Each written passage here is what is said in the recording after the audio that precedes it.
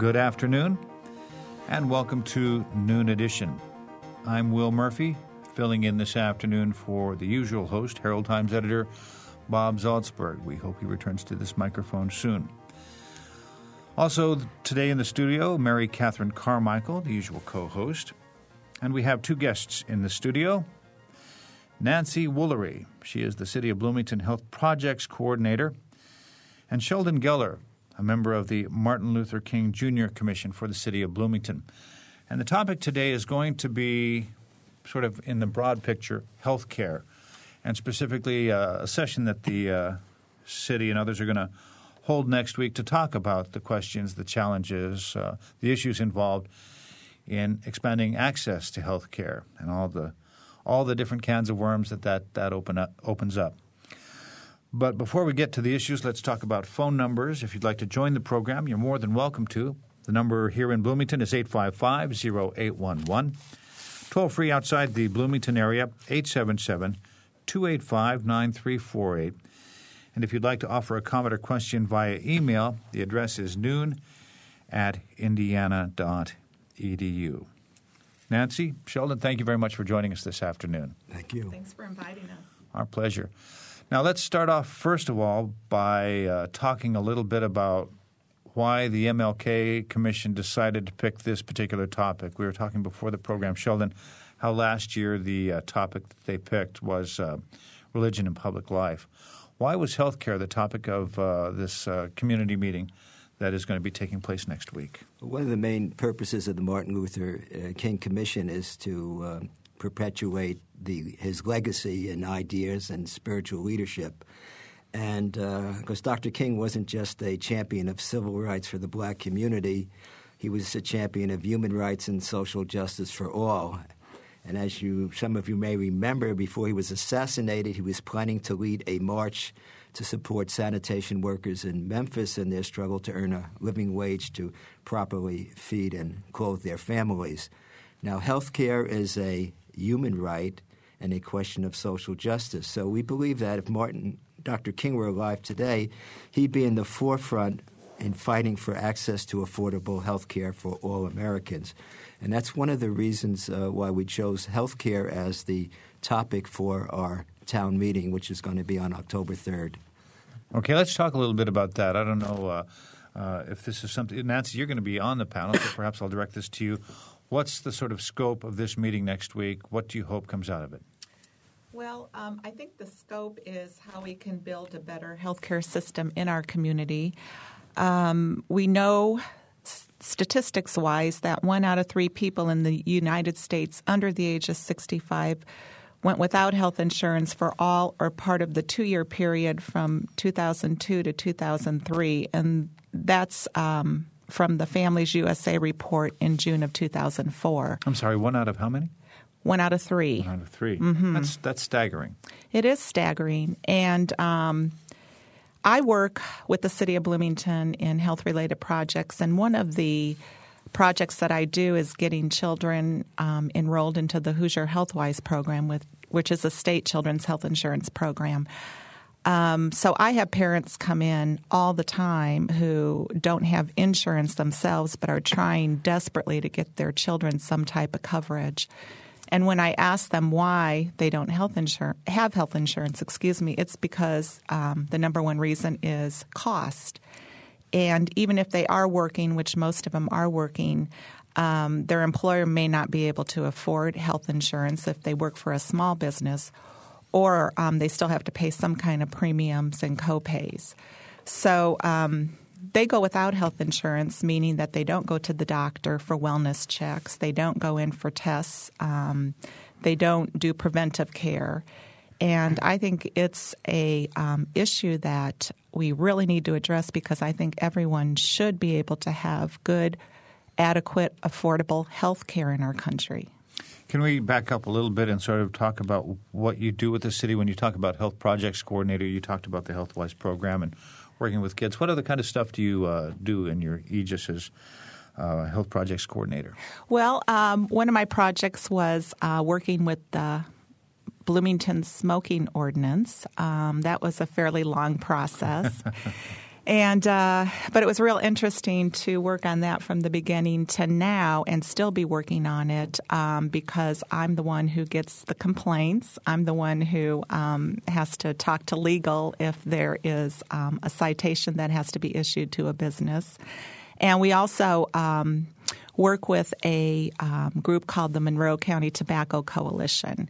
And our coalition receives funding from the state to do programs in the community related to either tobacco prevention, tobacco cessation, and things like that. So we've pretty much been the leaders when it comes to the smoking ban and go out in different communities and talk about how we did this from the beginning until now. Another thing that I do is I write a lot of grants, and one of the grant proposals that I received this spring was from the Community Foundation. And the project that I'm working on now is called a Healthy Neighbors Initiative. And what we're trying to do is target low-income families. So we're going around different areas to provide health education screenings as well as health education programs. We had a huge health fair August 1st up at Crestmont as part of their National Night Out program. And what the grant proposed is that we did a survey at that time to find out what kind of programs people are interested in. And then we also have a nurse that's working with us. And through the screenings, we did find some people who had high blood pressure, diabetes problems, maybe some heart problems as well. So we're trying to get them health care, whether that is through the CHAPS clinic or somewhere where we can send them so they can get care, and then we're going to follow up with that. That sounds like a program that requires a lot of partners. Yes, and we do have a lot of partners. We have Bloomington Hospital. We have the Monroe County Health Department. We have the Evergreen Institute, Phil Stafford's group. Bloomington Housing Authority, and there are others. Center for Behavioral Health is going to do some mental health screenings for us. So it did take a lot of collaboration, and as part of my job, that's what I do, is collaborate with other agencies to provide programs in the community because, you know, there's so much to do, but when you've got other agencies that can have the support, then it just goes a lot further. Mm-hmm. It sounds like a massive portfolio that you're carrying. Now let's talk about this meeting next Tuesday. Again, it's at 6:30 p.m. at the Monroe County Library.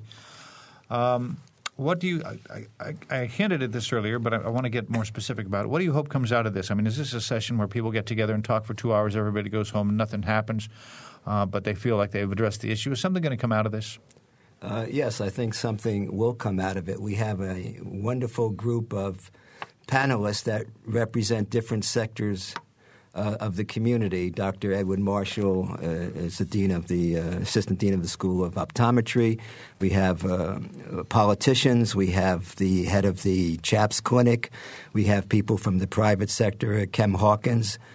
We have people representing the clergy, and of course Nancy is going to be on it. So we have all representatives of different aspects of society, and each of them are going to come with their ideas, not only analyzing it, but also presenting ideas about what can be done here in Bloomington and Monroe County to improve the healthcare system, particularly for the uninsured and the underinsured.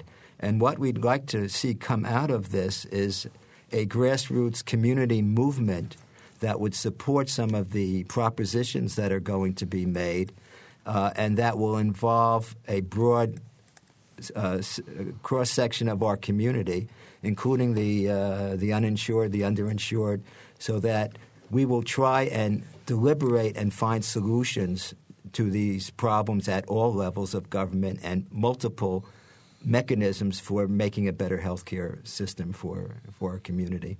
Now, I know just a couple of these panelists that you've got on here. Vice Simpson, for example, has for a long time been working to, if nothing else, expand the pool of folks who are insured through state employment or through auxiliary groups, just to broaden the pool, as she says, so that folks can have lower rates. Rob Stone has been working a long, long time with his group to advance this cause. It seems to me like health care and the cost of health care and access to health care is like the weather. I mean, a lot of folks are working on it, a lot of people are talking about it, but there never seems to be very much progress about making it accessible, making it affordable. Why do you think that is? Well, I think part of it is the emphasis has been on the cost of it rather than what is the purpose of having good health care. A second reason is the powerful interests that are opposing a universal health care system. But let's go back. We lack a political will here because we're not framing the issue in terms that speak to everybody. If it's just a question, the poor have this and the underinsured have this problem and this one has it and children have this, we're fragmenting the problem. But if we go back to the spiritual and moral values, and starting with the premise, life is sacred, we're all made in the image of God, that the act of healing is the highest form of imitating God, that to heal is to do the work of God, that to save one human life is like saving the entire universe. All of our religious traditions pray for healing. We're enjoined to visit the sick, to console the mourners. We're expected to have compassion for human suffering. Now, if we can present the issue in this way, how can we alleviate human suffering? How can we make life better for our fellow human beings? Then I think we can marshal support for finding solutions to these issues. Nancy, want to add anything to this? When I found out I was going to be a guest on the show, I did email Dr. Stone to see if there was anything he wanted me to mention. And he said, of course, ideas that are going to be brought up is, the primary issues are access and affordability. And the only way to ensure that everyone has access to health care is agree as a community or as a society, as Sheldon mentioned, that health care is a basic human right. And it is our responsibility to come up with a plan that includes everyone. And that's pretty much the core belief that's underlying Rob Stone's group, the Hoosiers for a Common Sense Health Plan, and why it says Citizens United for Universal Health Care Right, and that's the name that's under their website. But he also said the harder question is, how do you achieve the universal health care coverage? And they believe that the only way to do that is by expanding Medicare to everyone, to cover everyone, because Medicare, of course, is the health care program for the seniors 65 and over. It's much more efficient than the private insurance industry, and because it has had success at controlling costs. And overall, we spend about 31% of our health care dollars on overhead and administration. That's where the fat can be cut to pay for covering the uninsured. So there are so many high costs that go towards administrating health care programs. Of course, again, the high cost of prescription drugs. So if we can, institute some kind of a program like Medicare that's been successful for so many years, where everybody can get covered and go to the doctor and go to the hospital, then we hope it'll work that way. Okay. Well, let me be devil's advocate on this. I don't always play that role, but I'm going to today. All right. Let's say that this meeting happens Tuesday night at 6:30 at the library, and people come to consensus that yes, we definitely, as a community, we want to be able to provide health care to all of our citizens. How possible or realistic is that really? Because as soon as we start talking about real universal health care, immediately you mention a national program. And so even if we have the will locally to provide health care for all of our citizens, is that a realistic goal?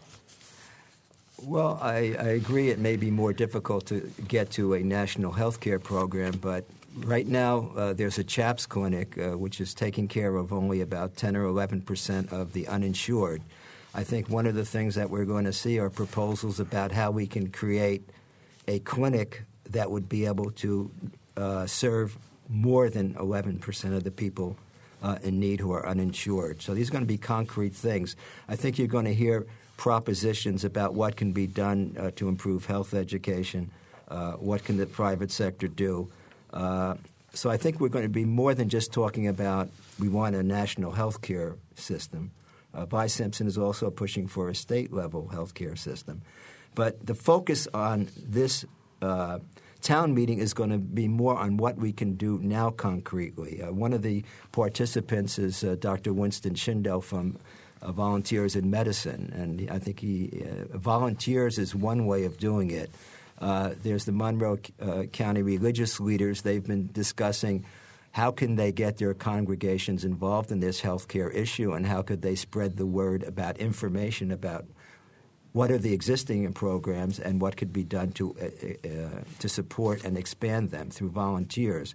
We're also going to talk about how can we get the uninsured and underinsured involved in coming up with ideas and volunteering their time to participate in some of these mechanisms that might come out of this meeting. Okay, I've still got my devil's advocate hat on. All right, we expand the CHAPS clinic. We do a bang-up job at preventative programs. We get volunteers. We get faith-based organizations involved. We get so good at this. I can see that this could be, and we should be so lucky to have this problem. But that if we actually do tackle this, it seems to me that if I were looking for health care from anywhere, if I hear about Bloomington, I'm coming here. Well, that's good. That'll be good for our economy.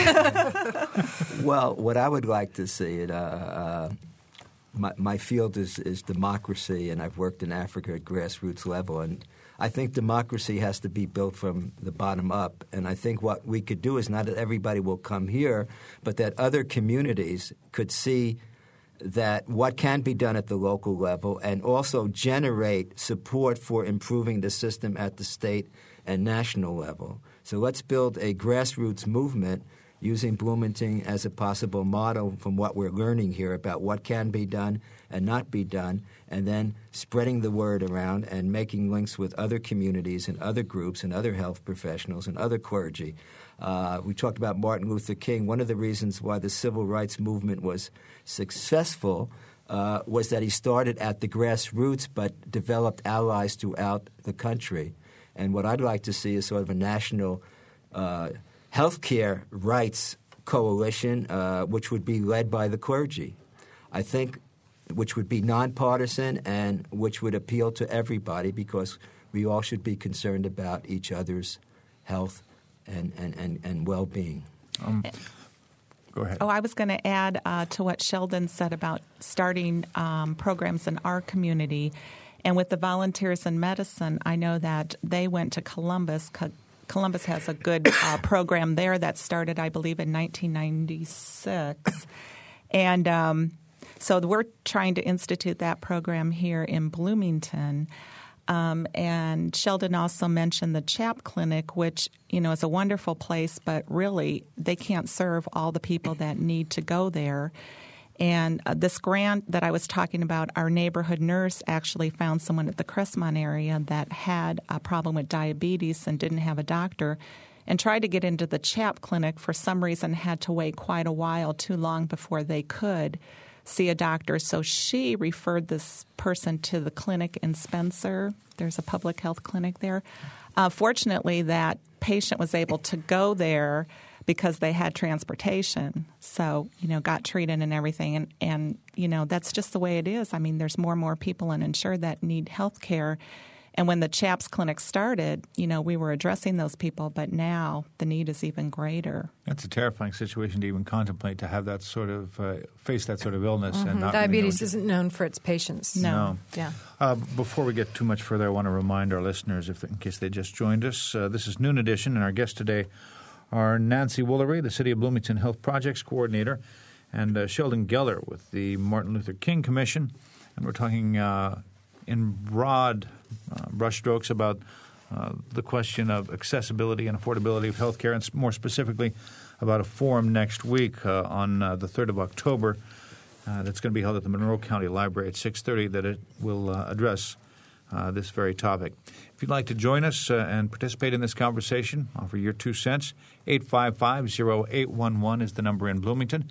877-285-9348 is the toll-free number outside of the Bloomington area. And the email address, if you'd like to drop a note, is noon@indiana.edu. Now, we might just speak briefly about whether this is really the role of government, where the solution comes from. Is it a governmental solution? Is it something, as you envision it, that happens through the religious community? I mean, how does that fusion work if you're thinking of solutions? Well, I think we all have a role to do in it. The clergy has a role to exercise to raise the issue that it's a scandal that we have so many people who die or suffer because they don't have access to health care. It's a government issue, but at all levels, because the purpose of government and democracy is to provide for the common good. And we've been blessed with a deliberative democracy where supposedly citizens are to participate in decision-making and discuss issues. So government has a role, and different levels of government have different roles, and that's what we have to come up with. The private sector has a role to play, and the ordinary citizen, we're all patients, so we all have a role to play. So it isn't government versus the market. It's how can we work together to co-produce a better healthcare system. Sheldon, you seem very well informed on this. So I'd like to have your opinion. During the Clinton administration, they really made healthcare a big focus of their efforts, and yet, it seemed as though they came away at the end of the two terms with very little progress along those lines. Maybe I'm being cynical, but what's your take on that, and why did that seem to just end up dead in the water? I think number one is that the public doesn't understand that we really don't have the best health care system in the world, and that having a national health care system is some kind of aberration. We're practically the only one of the industrialized countries that don't have a national health care plan. So you think people are scared about having to pay more taxes in order to make this happen? Yeah, but the irony is that we're paying more taxes to private insurance companies. Our per capita costs are 50% or more than the cost to any other country. Our mortality rates are higher. Our infant mortality rate is higher, and we have loads of people that are not covered. And one of the reasons for that is because when you privatize a public good like health care, the incentive for private insurance companies is to make money and is not patient-oriented. Mm-hmm. And if you have a national health care system, then you avoid a lot of the cost of administration because you're not looking about how much to charge people and who to exclude. Many of the people working for private insurance companies are there to see how they can get you off the insurance roll or force you to pay high premiums so you can't afford insurance. And I think American public has to be informed about what are the alternatives. If you think that we have the best system and you don't, so then you're not going to look for other alternatives. Well, first we have to start out with looking at our own system and comparing it with others. And I think then people will be less scared. Mm-hmm. Okay. Thank you. I want to come back to that in just a second, but we do have a caller on the line. Let's go to Pat. Yes. Hi. Hi. I have a little bit of a soapbox on medical education. When I went to school, we learned first aid, we learned home nursing, and things like that. And nowadays, the school education seems to be mostly reproduction and sex, and there's not much about if you get hurt, you're supposed to go to the doctor. Well, there's a lot to be said for people that can have a disease and they survive because their mother or their grandmother is a very good home nurse, not a nurse, a registered nurse, but just a good home nurse. And kids don't stay home from school. They may have a terrible fever, and their kids their parents send them to school anyway because they have to go to work, and it's difficult. But we need some teaching on how to handle a skinned knee and not go to the emergency room for it. All righty. Nancy, that sounds like something right up your alley. It seems like education is part and parcel of what you do. Yes. And why are you teaching kids about sex and not about skin knees?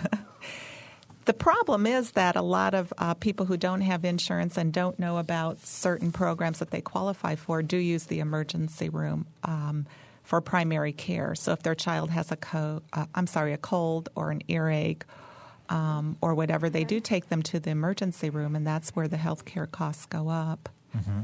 So we try to educate families, as part of our program. The hospital used to give out a wonderful book, the Community Health Education Department, and it was a book talking about how to take care of illnesses and injuries at home, kind of a self-care healthcare book. So, there are ways to educate, but there are a lot of parents who just take their kids to the emergency room. That's their healthcare system. Mm-hmm. We're about at the time where we take a break, but we have a couple of calls that I'd like to get to before we do that. So let's go to the phones, and Stan is on the line. Stan, if you could keep it brief. I'd like to recommend people look at the most recent issue of The Economist magazine, which, of course, has a lot of dry statistical information. But one of the points that's raised is that in societies that have uniform health care, there's much less problem with the flat or lowering wage levels that are being experienced right now in this country. And it's true that while the big money men and the stocks are going up, wages have either stayed flat or gone down. And I know, and it's pretty common knowledge, that doctors are very unhappy with the insurance complexities. And it seems to me that education in this country has to include leadership by people who aren't afraid to say, yes, it sounds like socialized medicine, but we have socialism for the rich right now in our export warranties for big companies selling overseas. They have insurance programs for them.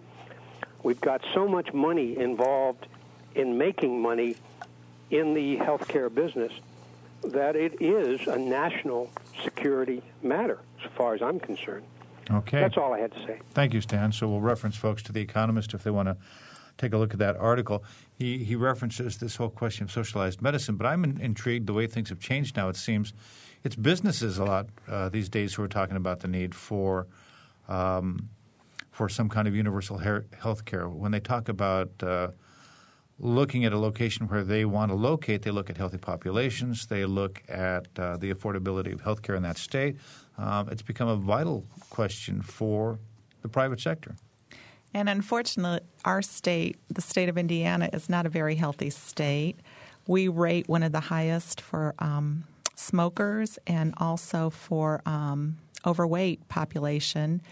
And the number of insured in Indiana is growing at twice the national average. We actually rank 23 among the states in the number of uninsured persons as well.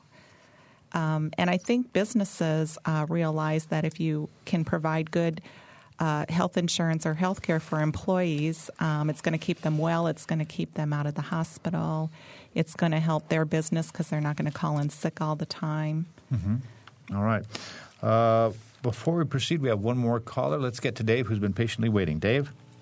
Thank you. That was a wonderful segue into what I was planning to comment about. Okay. One of the things that I've noticed recently is there's some people who have negative things to say about Walmart because they have a minimal health insurance, and they keep their costs down partly by providing a health plan that doesn't have lots of benefits compared to some other plans. And we also hear about how General Motors has trouble being competitive because of their health insurance and the pension plans that they put in place over the years.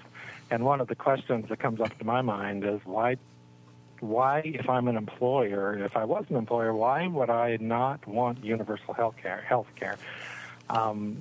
It makes sense to me that it would level the playing field and make us more competitive internationally. And also when you figure that you're going to cut out between 15 and 18% of the total cost just by if we had a plan that was similar to our current Medicare, Medicaid models that really operate on a 2 or 3% overhead compared to the 18 to 25% that we have in private healthcare organizations. Why don't we do this just based on the economic reality that it would save us money and it would take the burden off of the employers? All right. Thank you for that comment. Any response from you guys? Well, I think that you're right. I think that in the next few years there is going to be a broader movement in support of universal health care. But part of the problem is the way we use words and scare people. When you say socialized medicine, I was a kid when Harry Truman introduced the National Health Care Plan. And rather than using words to scare off people, let's just look at the contents of the program. We have Social Security. Is that socialism? And if it doesn't make any difference what is the purpose of a national health care program. It's to spread the cost out and to take care of everybody. I was a kid when Richard Nixon tried to go at it. It didn't work for him, and he's not somebody, even though he opened relations with China, I wouldn't call him a socialist. Mm-hmm. So it's been going on for quite some time. We're about 24 minutes away from the end of this program, and so if you'd like to join the program, I'd encourage you to do so quickly. We're talking with Nancy Woolery, the City of Bloomington Health Projects Coordinator, and Sheldon Geller, a member of the Martin Luther King Commission for the City of Bloomington, and the topic is health care. We invite your participation as well, but right now it's time to take a break. You're listening to Noon Edition.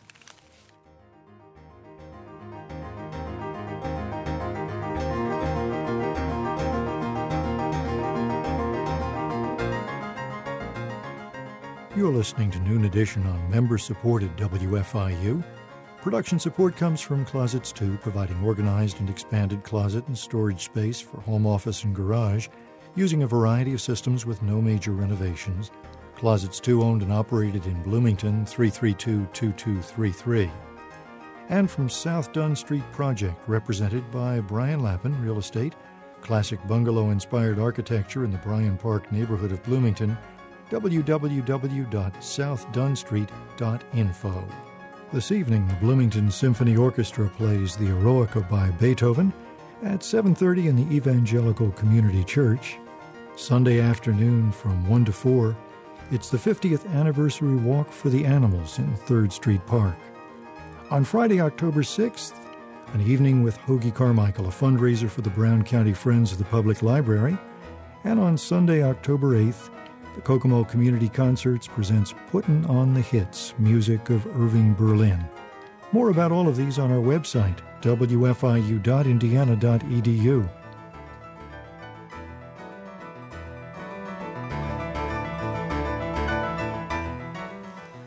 Welcome back to Noon Edition. I'm Will Murphy, News Director at WFIU, filling in for Bob Salzberg, who we hope is back at this microphone soon. Also in the studios, co-host Mary Catherine Carmichael. And we have two guests this afternoon, Nancy Woolery, the City of Bloomington Health Projects Coordinator, and Sheldon Geller, who's a member of the City of Bloomington Martin Luther King Commission. And the commission has set up a meeting next week. It's sort of annual meeting. They do this sort of thing every fall. And this year the topic of the session is health care, accessibility, affordability, and so on.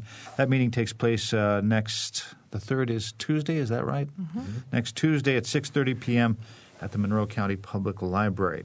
If you'd like to join the program, we have about 20 minutes or so left.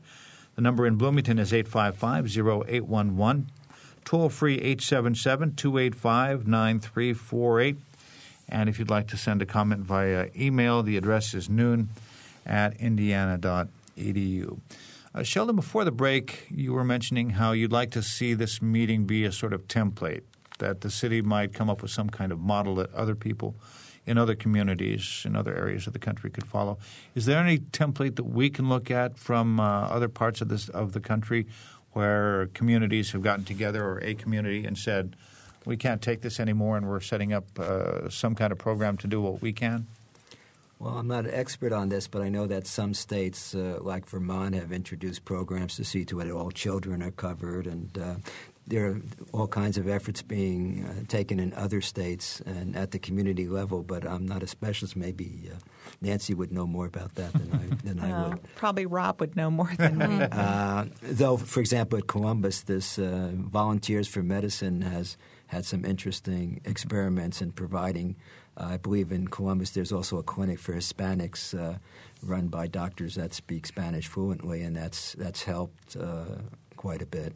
Okay. Just to piggyback on what Sheldon said, there are states that have better coverage for the children. Maybe not so much better because Indiana, has pretty good coverage, but their income eligibility guidelines and their Medicaid guidelines are much higher, so you can insure more kids. And some states also have expanded that to the parents of the kids who cannot afford health insurance. And I know Indiana tried to do that several years ago, tried to expand that coverage to parents, and it never happened. This is a legislative action that just didn't take off? Right. Okay. Right. And you're also saying that the income threshold is worse in Indiana than in other states? Other states may have higher eligibility guidelines. Each state, develops their own program, decides what's covered, what the income eligibility guidelines are, and so forth. And what is it in Indiana? Well, in Indiana, for a family of 4, let's say, an example, a mom, dad, and 2 kids couldn't make more than $35,000 a year in order to get coverage. Okay. So, you may have families that just fall between the cracks. They make too much money, yet they don't make enough to be able to afford health care for their kids. Can you speak to how the city of Bloomington's panoply of programs compares to other communities? What the city of Bloomington does versus other cities around the state or around the country? Are there things you'd like to do that you don't have on your plate right now? Well, I'm just really interested in getting more kids covered and parents covered for this program. I've been real fortunate because when I was first hired at the city, I was hired under a grant by the Robert Wood Johnson Foundation called Covering Kids, and it was a national program. And every state was able to hire people to do outreach. So when the program expanded back in 1998, when they did raise the income eligibility guidelines, and I might say that Vi Simpson was very implemental in getting that program going, the CHIP program in Indiana, I was able to get out there and really do a lot of outreach with agencies, the schools, parents, kids, just making the word available. And we have in Monroe County enrolled a lot of kids, but there's a lot of kids that still need coverage. And now I'm getting real frustrated with this program because as of August the 15th, we need to verify and get more documentation for kids and parents to sign up than we did in the past. And it's been kind of frustrating because at first, Indiana was really a model program because it was so easy. The application is only one page. All we needed was 30 days of income, and boom, that was about it. But now there's all kind of documentation, copies of birth certificates and driver's license. And so this is fairly new, and it scares me because I think, maybe a lot of kids will be falling off the program because it may be a hassle, to get this information. Then they won't come in and sign up. And it seems to me like this is a situation where you pay one way or another. That is to say, if you're concerned about the cost of this program, you either pay for it now or you pay for it later. But that's just my. Can we get to the phone before you? No. Why the additional paperwork? I think a lot of it has to do with documentation as far as the 9/11 stuff, to make sure that you are a U.S. citizen. Because if you're not, we wouldn't want you healthy if you're not a citizen. If you're not a U.S. citizen, kids do not get full coverage. They only get emergency care, which means catastrophic care. So they just want to verify that you qualify for full benefits in the program. Okay. Now may I go to the phone? You may. Thank you. We have Jenna on the line. Jenna? Hi.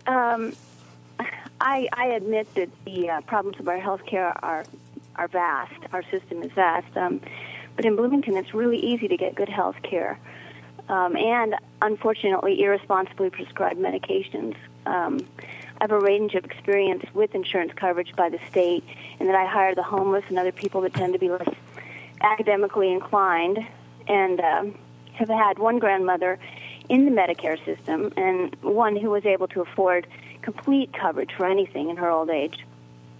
And I myself have been covered by the CHAPS clinic and try to tell people about it who are, it tends to be that the ones that are less academically inclined don't either know about it or don't want to sign up or are afraid that the state would know where they are. So it seems that anyone who wants to be covered can, if they fall under the financial requirements. And certainly if I could, they could sign up and participate. I've taken people to the emergency department because they didn't have anything for strep throat, and they ended up being given antibiotics and then also a pain medicine. You know, those pain medicines we talk about that are narcotic. And I said, I'm not paying for that part. You can get the antibiotics, you know, but not the. And I in my whole life had never been prescribed pain medicine for a strep throat. The last thing that I wanted to say is that my father, who could always afford health care, only had the catastrophic when I was small. Now, that was probably because he felt he could afford the everyday, and they were aware that they needed the everyday. But these people that I hire are kind of like not aware of what they need or what they can. They feel kind of disenfranchised, but they know that they can be covered in Bloomington, so they come here. It's, I guess, one of the problems I found with the biggest problem I found with both grandmothers, the one that could afford everything and the one that couldn't afford anything, was the quality, the inability of the nursing homes to provide the basics, to do what they say they're going to do in their brochures. Mm-hmm. Thank you very much for listening to me. No, thank you. And you raise a host of issues that I think it's unlikely we're going to be able to cover in 13 minutes. Mm-hmm. I mean, there's the question of education that you're speaking to. How do you reach these people who are, in many cases, off the radar of most systems? I guess the only way you address that is you make universal health care so that you know if you walk into a hospital or a doctor's office, you'll get some sort of attention. You bring up a whole another topic that we haven't really gotten to in any substance, which is the question of senior care. And that's a whole other question. The question of if we've got insurance companies paying for things, there's a tendency to give people pills to do whatever it takes, and sometimes not what it takes, just to cover possible legal action, whatever it is, to give people medical attention they don't need because somebody's paying for it somewhere. Is this an issue that you guys can speak to? I think it is an issue, and I think there's a lot of seniors out there that go without medication because, well, of course, we have the new Medicare prescription drug program, but I was involved in that with helping seniors get on that program, and it's just a mess. I mean, it's really Has it sorted out? Well, I mean, there were a lot of complaints, but you heard grumblings that it was maybe coming together.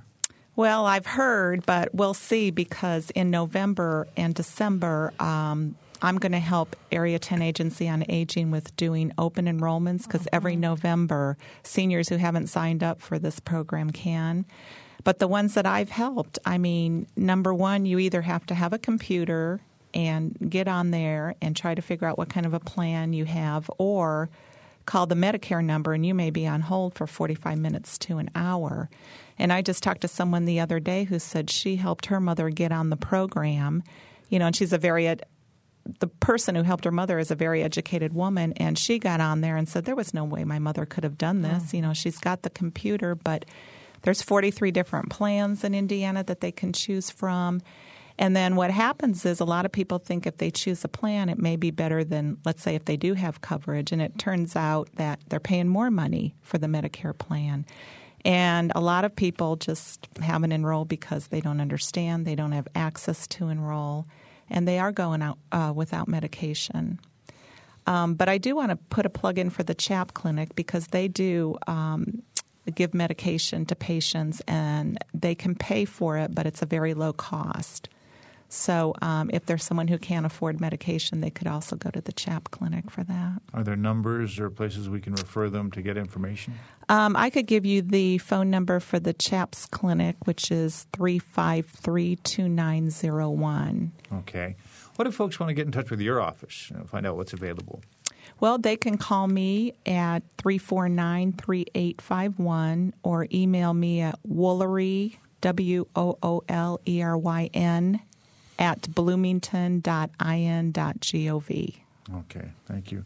Now, earlier in the program, you were speaking about how you see health care as a moral question, a justice question, sort of in the tradition of Dr. King. But really, economically, it's got to have some ramification. I mean, there is an economic question involved, whether one likes it or not. Can you speak a little bit, please, about what the ramifications might be as you see it economically if one has a universal health care system? What are the ramifications for the healthcare economy? That's a big question. Yeah. Well, there's also controversy. But I think that with the money one would save with the administrative costs, Medicare is roughly 3 to 4% administrative cost, and private sector is anywhere from 18 to 25, 30. But there's a huge difference, and we're talking about hundreds of billions of dollars. 15% of national product now is going for health care. We're talking about $2 trillion. If we would save 20% of that, you could cover everybody without having increases. We also have to think about litigation. What's the best way of dealing with that issue where doctors overprescribe tests and medicines in order not to be sued? What are the mechanisms for solving that problem? Part of it is a breakdown in trust. When I was a kid, you trusted your doctor. Now, because of the lack of trust and everybody thinking in terms of commercialization, you're ready to sue at the drop of the hat. We have a problem which artificially increases the cost of health care but without serving patients. There's also health education, nutrition. There are all kinds of things that could be done to cut the cost. If you have more emphasis on preventive medicine, then you're not going to have the higher cost of dealing with people who get sick. You know, we mentioned obesity in this state. Diabetes is becoming a national epidemic, especially among young people. So there are all kinds of ways in which we can reduce the cost of medicine without – it's not just spending more on what we already have or spending less on what we have because we can't afford it. It's what can we do, how can we use our brains and our will to find mechanisms to provide an affordable quality health care system for all of our people, the way it's done in many other countries. Mm-hmm. That just reminded me. The problem is confounded when people wait so long, and then a problem that could have been caught easily or tended to easily early on then has time to get worse and really become a crisis situation. And so I really like this emphasis on preventative care, and I think that's going to – another way is pay me now or pay me later. And as you mentioned earlier in the program, Will, and I think that this is an important thing to look at when you consider this. One of our callers earlier referenced this article in The Economist. There's a recent article in The New Yorker about how it was about a number of homeless people in, I think, Las Vegas or something, and how this guy would get out of detox. He'd go out on the street. He'd live for a while. He'd fall back into his own ways. He'd go back to detox, and every time this guy went back, he was costing the state, thousands and thousands and thousands of dollars because there was no insurance or there was no way to sort of do a preventive care on this guy. And you think of that cost spread across even the dozens of people in Bloomington who probably fit that scenario. The cost is really staggering. That's not a question. It's just another magazine reference, I guess. Not just The Economist, but The New Yorker as well. I'd like to know what your reception from the local medical community has been as the MLK Commission has taken on this topic. Have you had a lot of dialogue with representatives from the various medical communities in Bloomington?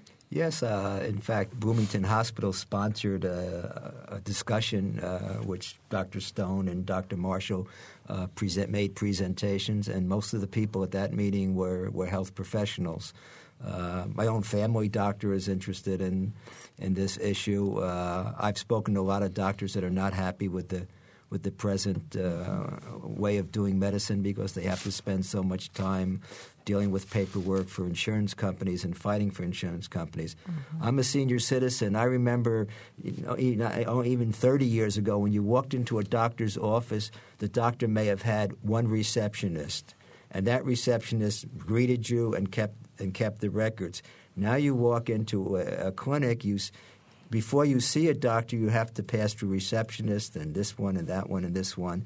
And we were also losing the personal touch. It's becoming more and more dehumanized. We're being treated more and more like machines rather than human beings. And part of it is this approach of how do you justify taking care of a patient. Okay. We have just about 5 more minutes, and we have a caller on the line. We're able to fit in just 1 or 2 more calls. And let's go to John. Yes, hi. One quick comment first. I think the reason we don't have a national health care system is because of lack of political will on the part of any of our leaders. Beyond that, suddenly, I like your idea of church leaders taking some lead in this, seeking a national health care system, but as you get religious leaders and people motivated to be involved, I wonder how far you're going to get down the road before you run into Roe v. Wade and birth control issues, and then do you throw out women's reproductive rights with national health care system? That's a good question.